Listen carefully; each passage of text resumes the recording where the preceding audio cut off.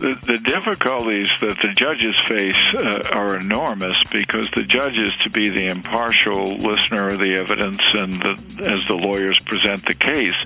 Now, here's a party that has no lawyer, and what is the judge supposed to do? There's a special book of guidance, but I've talked to many judges in California. It's a terrible problem for the judge.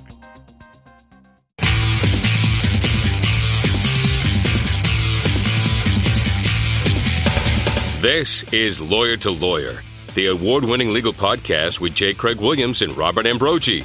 West Coast meets East Coast, and yes, they are attorneys, bringing you the latest legal news and observations every week with the leading experts in the legal profession.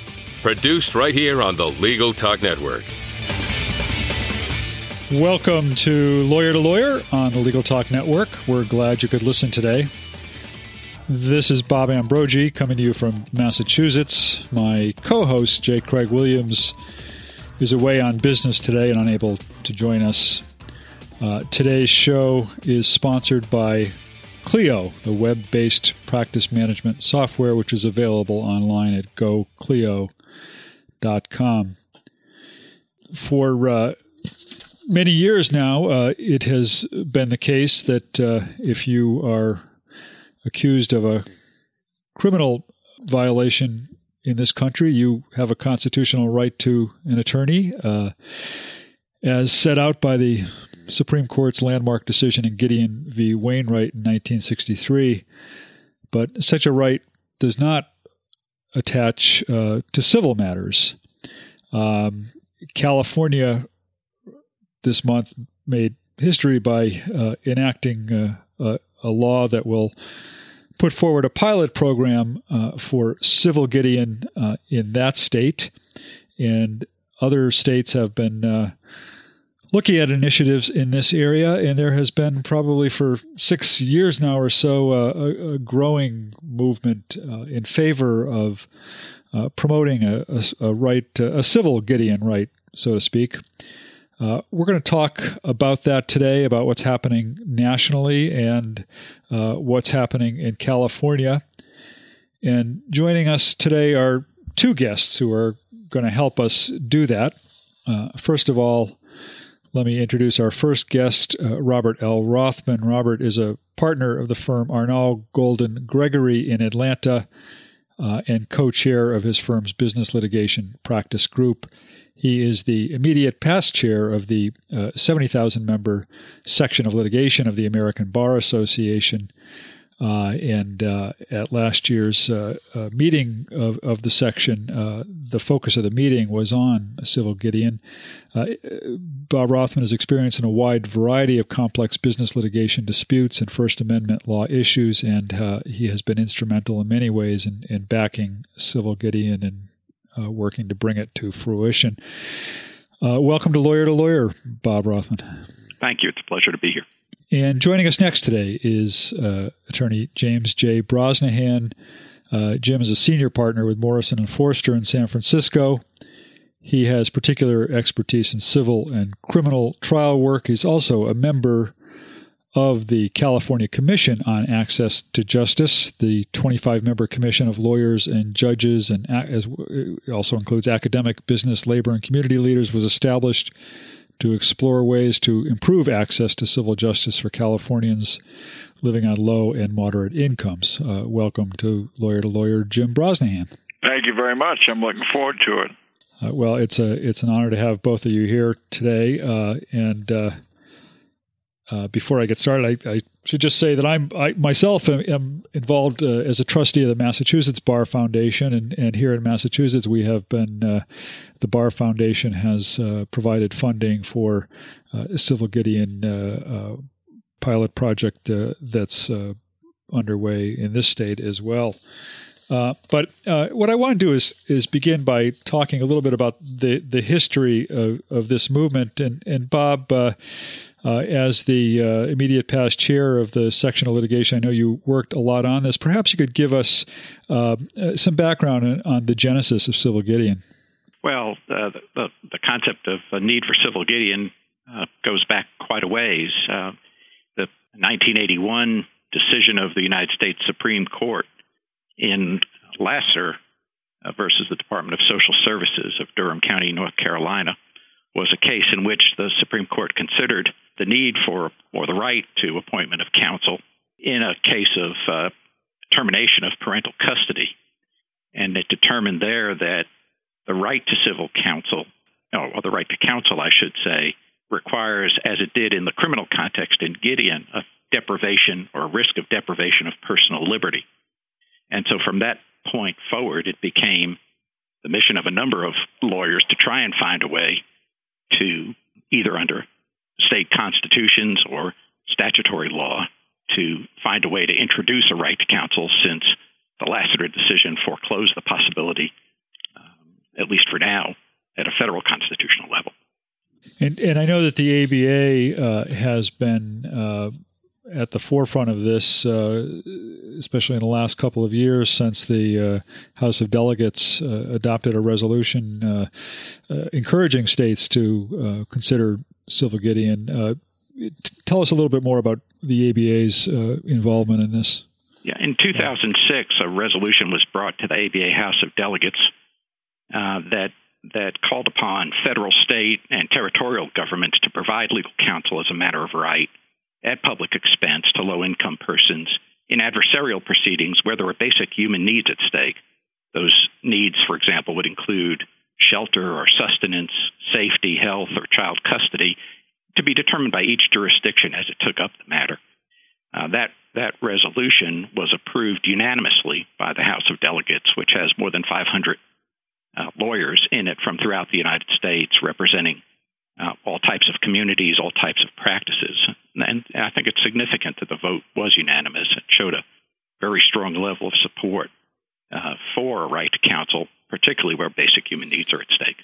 Well, we can talk more about what's happening nationally, but I want to turn a little bit to what's happened, what's developed in California, and bring Jim Brosnahan into the conversation. Jim, tell us more about the law that was signed last month by Governor Schwarzenegger.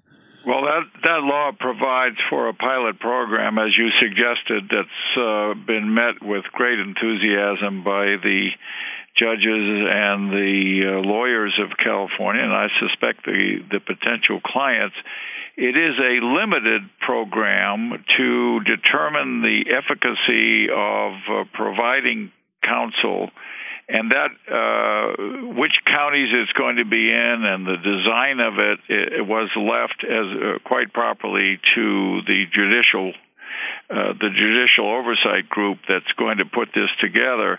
But it will have built into it examinations of how well it's working, what it costs, for example, and I hope we talk about those kinds of issues and how it's done. But in California, what has happened is the problem of the unrepresented has gotten worse and worse. And the bill that was passed, as some of your listeners may know, was passed at a time of extraordinary financial difficulty in the state of California. And it was passed through the work of our Chief Justice on the California Supreme Court, and people working with him, and longstanding proponents of the idea to make it concrete that a mother cannot be deprived of her child if she has to go to court without a lawyer and can't deal with the technical aspects of it, or a person ought not to lose their house if they have no way of defending themselves against someone who very often might be represented. So these are the realities of California's experience, and I suspect are somewhat reflected around the country. Have there been other legislative efforts in other states? I was actually surprised. I had thought I had read somewhere that California's was the first, but I came across a law review article that suggested there have been statutes passed in some other states on a much more limited basis than what California is proposing to provide. Well, there's a statute that I've been following in New York City. It hasn't been passed, though, I don't think. I'm not sure the mayor has signed it, but it was signed by 23 of the members of the, I hope I used the right title, the city council there in the city of New York, that would provide for counsel for older people who have eviction issues. And that reflects what you just said, that it's a high degree of specialization. I think the ABA should get a lot of credit for having thought very carefully about what the proper extent of these rights might be, and that resolution that was referred to by Bob was very clear that they have to be those kinds of things that really demand this kind of a program, and there are many of those in the courts of California. We have courts in California where 70, 80, or 90% of the people that come to court, for example, in our family court, are unrepresented. And there are other activities. We just did a amicus brief up in the state of Alaska, where a trial judge had held that a mother being deprived of her child against a husband who had a lawyer had a right, and the ABA actually supported that amicus brief, and it was written for them. So it's a national effort, and I suspect that what's fueling it is that the critics of lawyers for the poor and middle class have overachieved in a way in terms of the court system, and the judges certainly are seeing it on a daily basis, and it just doesn't seem right to a lot of the judges in California. Well, I just to tell you what I found, I had came across a law review article from the Toro Law Review, which references, it said the passage of 3 statutes in the past 3 years is tangible evidence of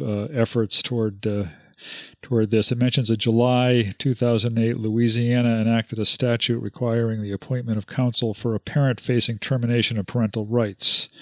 August 2006, New York expanded the right to counsel already in place for child custody cases.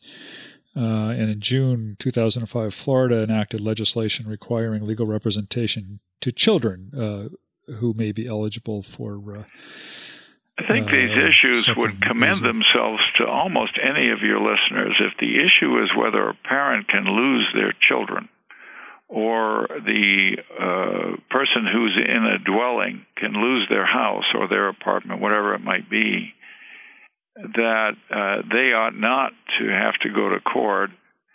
Lawyers perform functions that are somewhat understood by the public, but not necessarily perfectly, and lawyers do a lot of important and good things for clients, and among other things, they help the court to get to the right result. So it isn't just the individual client. And this was an underpinning of the California bill. It was that it will help the courts to come to appropriate results in cases.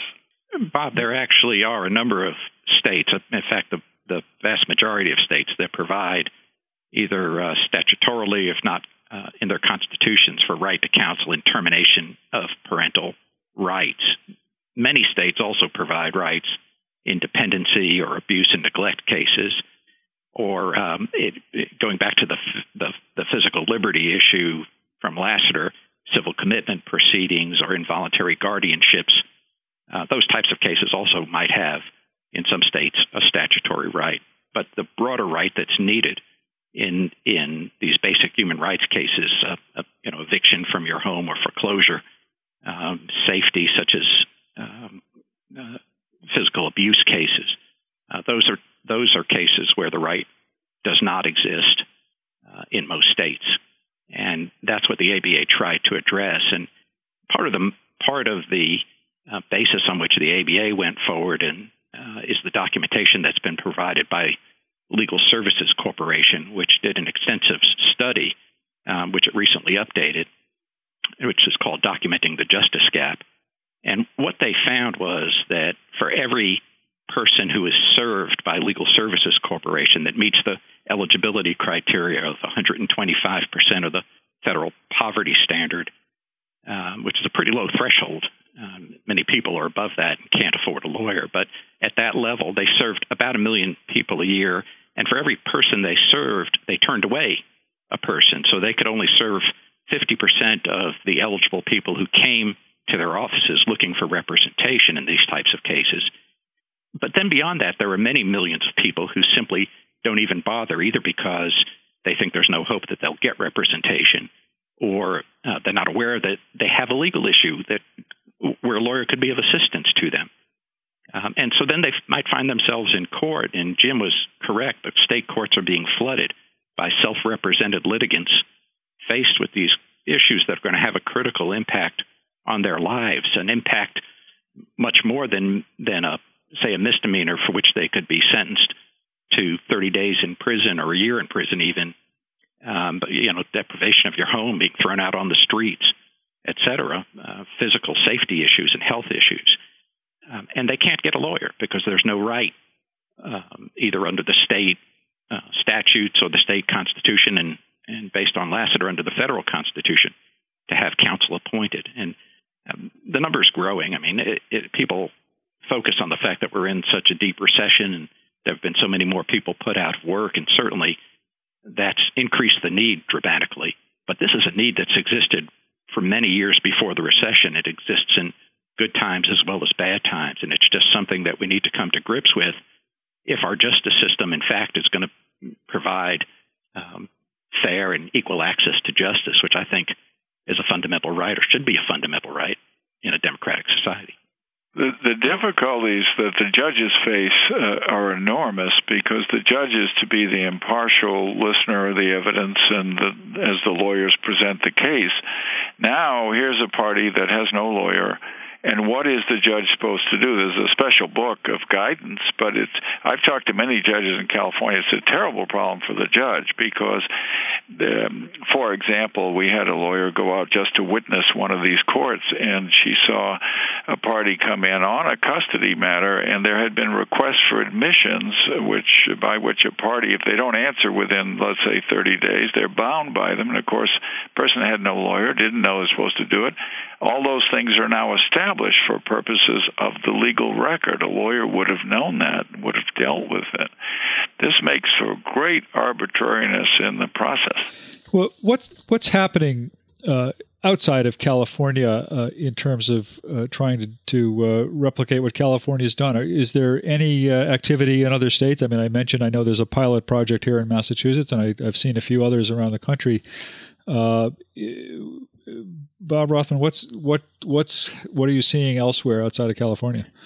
I'm not aware of any other states that have enacted legislation the way California has. I think this is a breakthrough, and even though it's somewhat limited in its scope in terms of the types of issues that can be addressed and the number of locations within the state that will be selected for the pilot project, it's a wonderful first step.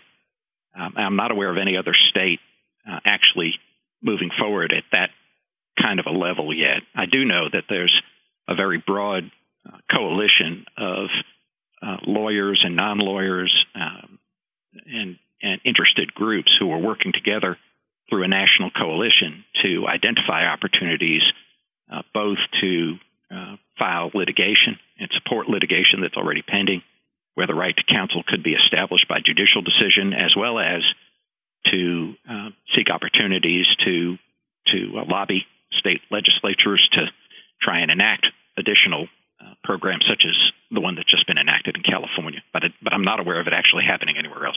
There's a very interesting contrast that your listeners might be glad to hear.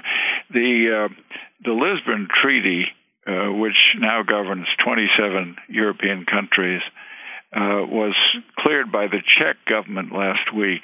And attached to that treaty is a statement of rights. And I've read it. One of them simply provides that any litigant who can't afford counsel in a civil matter will be provided counsel. And those 27 nations have agreed to the treaty. I understand that there's a right to opt out, and that there may be, I don't want to misstate the number, but there may be 3 or 4 countries that are opting out of certain of the provisions. So it isn't a unified business, but the legitimate question is, how can they do it? In Ireland, Mary Robinson, who's a great human rights leader, went to the European Court and established that each Irish citizen has a right to counsel. They now have 36 offices that are supported, and they deal with any civil case at all. I think it's a legitimate question for us in the United States to ask how it is that these industrial countries can do this, and why are they doing it? In the continuing discussion about the need for people to have lawyers in our courts. We're going to take a short break at this point. We'll be back in just a moment to continue our discussion of civil Gideon in the United States.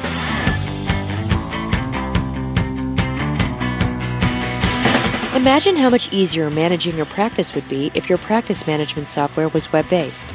Your practice would be available anywhere you have an internet connection, completely secure, backed up continuously, and most importantly, easy to use, allowing you to spend your valuable time building your practice instead of managing technology. Start simplifying your practice today with Clio.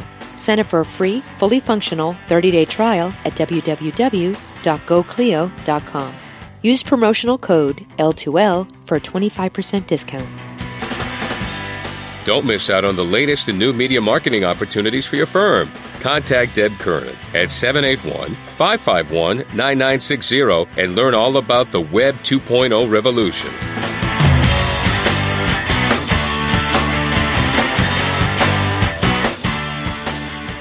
Welcome back to Lawyer on the Legal Talk Network.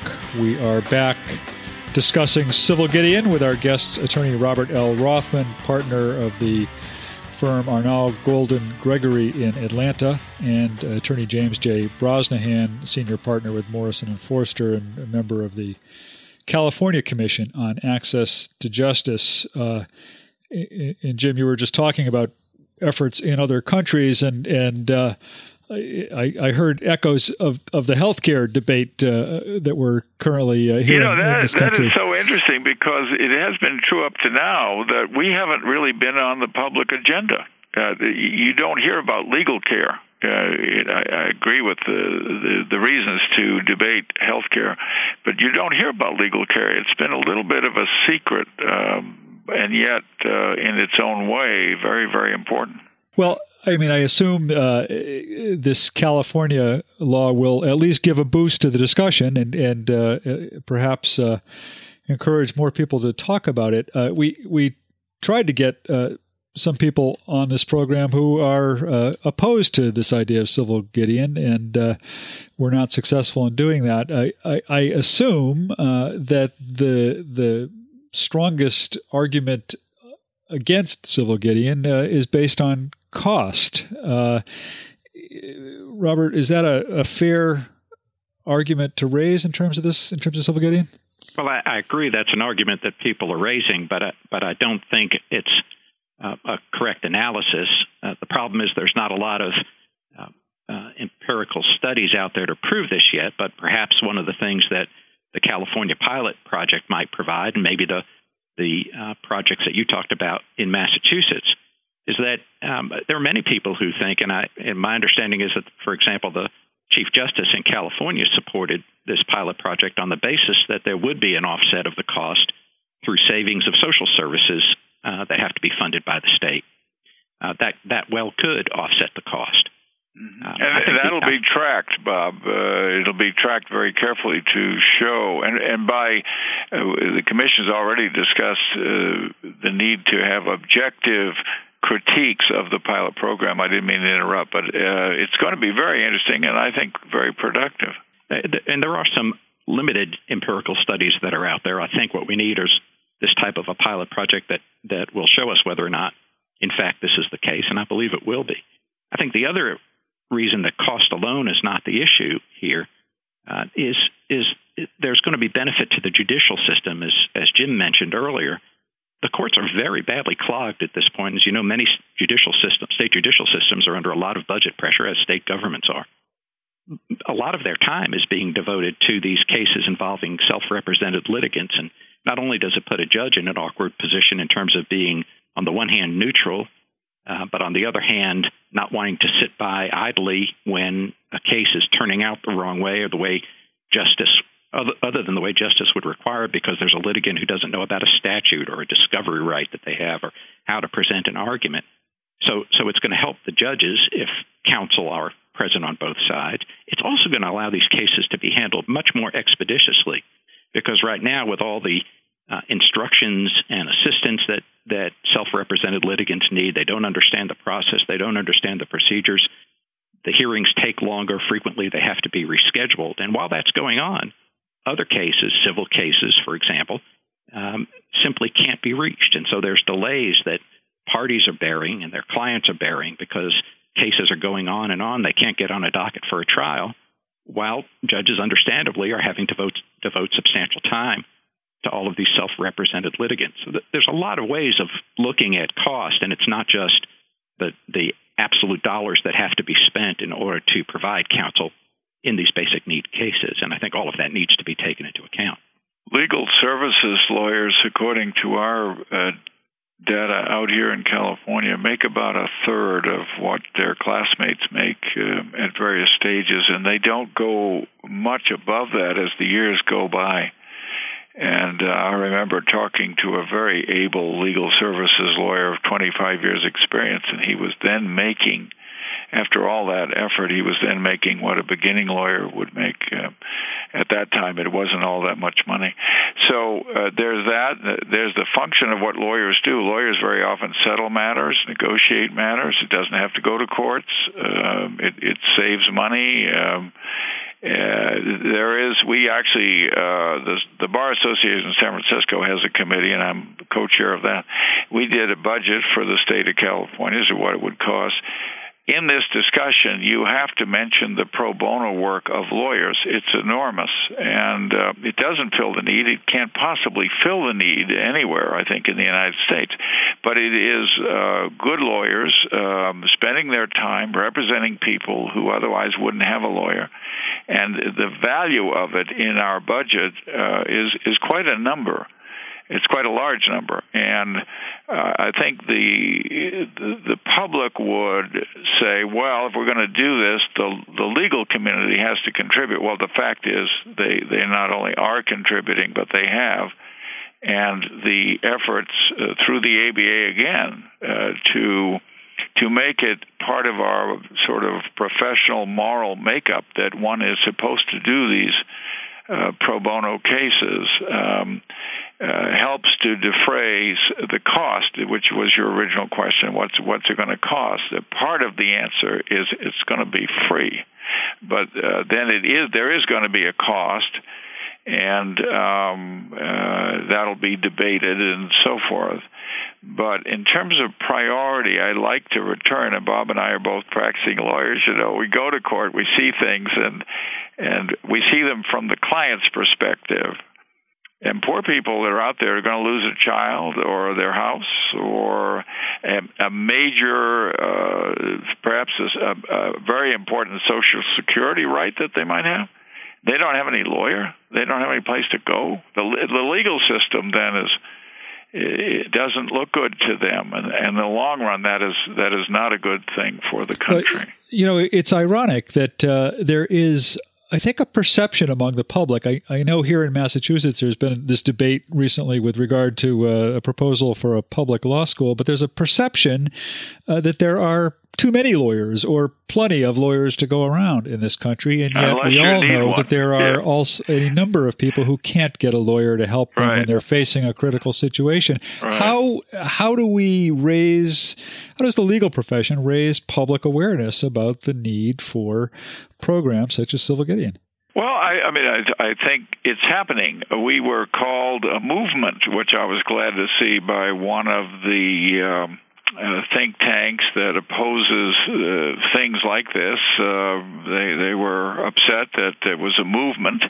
It's good. It's a good thing to be a movement and to be airing on your kinds of programs I think that you're going to see this in the next 3 or 4 years because it has reached in the courts of California, and I suspect elsewhere, by talking to some lawyers around the country, a crisis in the sense that the judiciary is an independent. This is something the public needs to perceive. They're an independent part of the governmental structure. There are 3 parts to our government in California and the United States. One of them is the judiciary. It's got to function. It's got to work.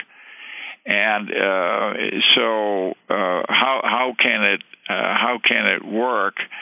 I think that if people identify with the effort, and if there's enough public debate, they will see it for what it is, and it is the need to hammer out just results in cases. I also think that they will understand a little better what lawyers do and indeed what judges do, which is always part of this effort. And what is it that we're all doing down there in the courthouse?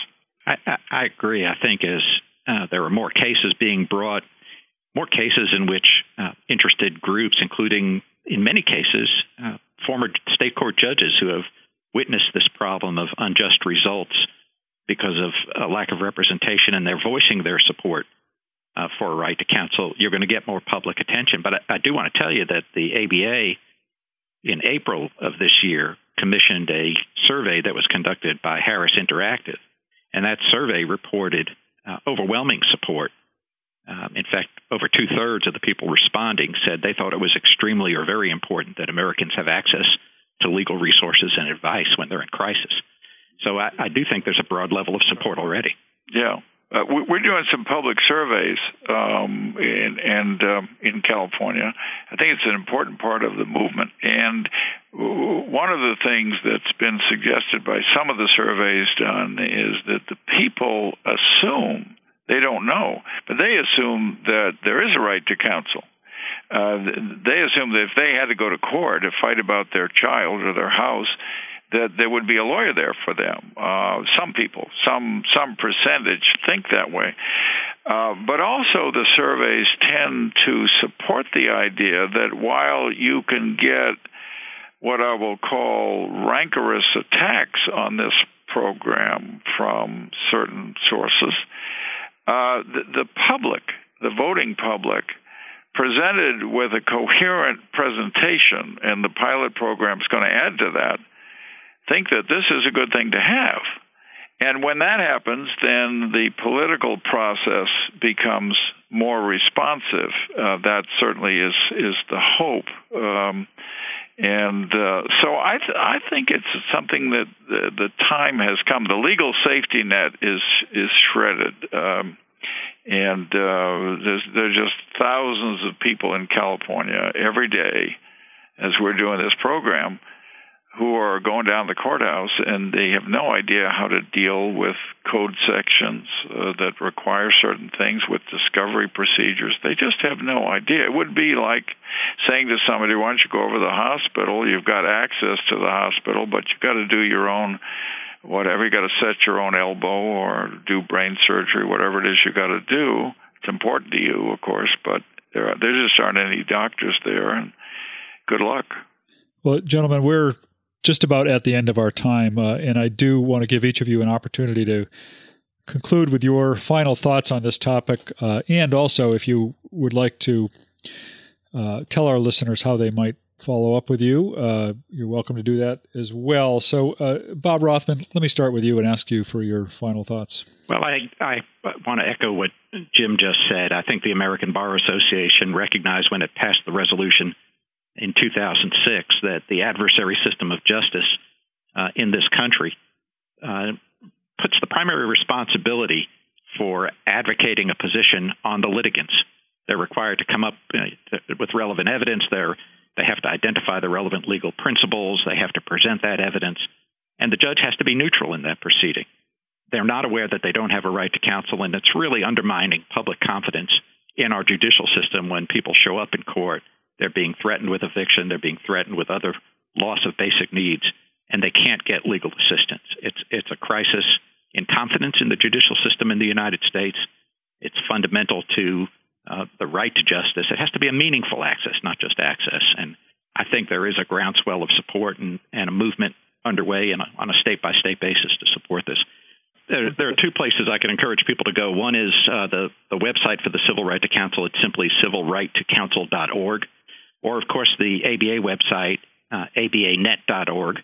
And they could go to the website within that of the Standing Committee on Legal Aid and Indigent Defendants, and they'll get more information, not just on what the ABA is doing, but what state commissions on access to justice, such as the one Jim serves on, are doing in more than half of the states where those are organized. And they're also welcome, of course, to contact me for more information. The section of litigation welcomes the support of any attorneys interested in this issue. I just want to say it's a pleasure to be on with Bob, who's fought for this for so many years. I think the right to counsel is a moral issue and should be seen as a moral issue. And the reason I say that is that every religion with which I am somewhat familiar suggests, religious leaders, that one owes an obligation as part of the religious approach to things to assist the poor. That is, I don't know of a religion that doesn't have that. And so the functional question for the courts is, who are they there to serve? Well, of course, if a client this afternoon comes to me, and I'll represent him and I'll charge him, and that'll be fine, and we'll go down to court and we'll have our day in court. But what about how are the courts in California presently positioned to service the millions of people that we have in this huge state who need to go to court? Maybe they don't want to go, but they have to go on the civil side. And so there is a way to see this as a moral issue that I think will help support this great pilot program in California, which our chief has really accomplished. All right. And would you like to have our listeners follow up with you in any way, Jim? Well, they could talk to me or Jim Brosnahan in San Francisco. We have our commission. I will certainly forward any things that they have to the commission if they would like to do that. There's also, I should mention before the program ends, retired judge in California, Earl Johnson, who has been working on this issue for 40 years. He's a wonderful repository of knowledge about these issues, both in the United States and around the world. He lectures all over the place, and he really has been the guiding light for many of us. Very good. And my being in Massachusetts, I would be remiss if I didn't mention Mike Greco, Boston lawyer, was the president of the ABA in the year that the ABA endorsed this concept. And Mike was the very first guest we ever had on this Lawyer to Lawyer program in our first episode of this program. So Mike's been a great leader on this subject, the work and he he's done. Continues to go around the country speaking on the issue. Well, thank you very much to both of you for taking the time to be with us today and for the work that you've done in promoting Civil Gideon, and really appreciate the time that you've given us and the thoughts. And would like to remind our listeners that they can find this and all of our past programs at thelegaltalknetwork.com and also in the podcast library of iTunes. That about does it for this week's Lawyer to Lawyer. Thanks again to our guests, and we will be back next week with another episode of Lawyer to Lawyer. Thanks for listening to Lawyer with J. Craig Williams and Robert Ambrogi. Every week, a new legal topic that you won't want to miss. We hope you'll listen again and check out our other shows on the Legal Talk Network.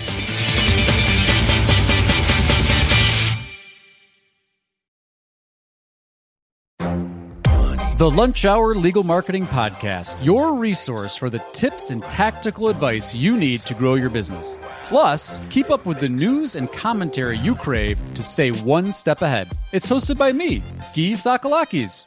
And me, Conrad Som. Every other week, we break down the issues holding back your marketing strategy and talk about the changes you need to be prepared for. Check out the Lunch Hour Legal Marketing Podcast wherever you get your podcasts or on YouTube.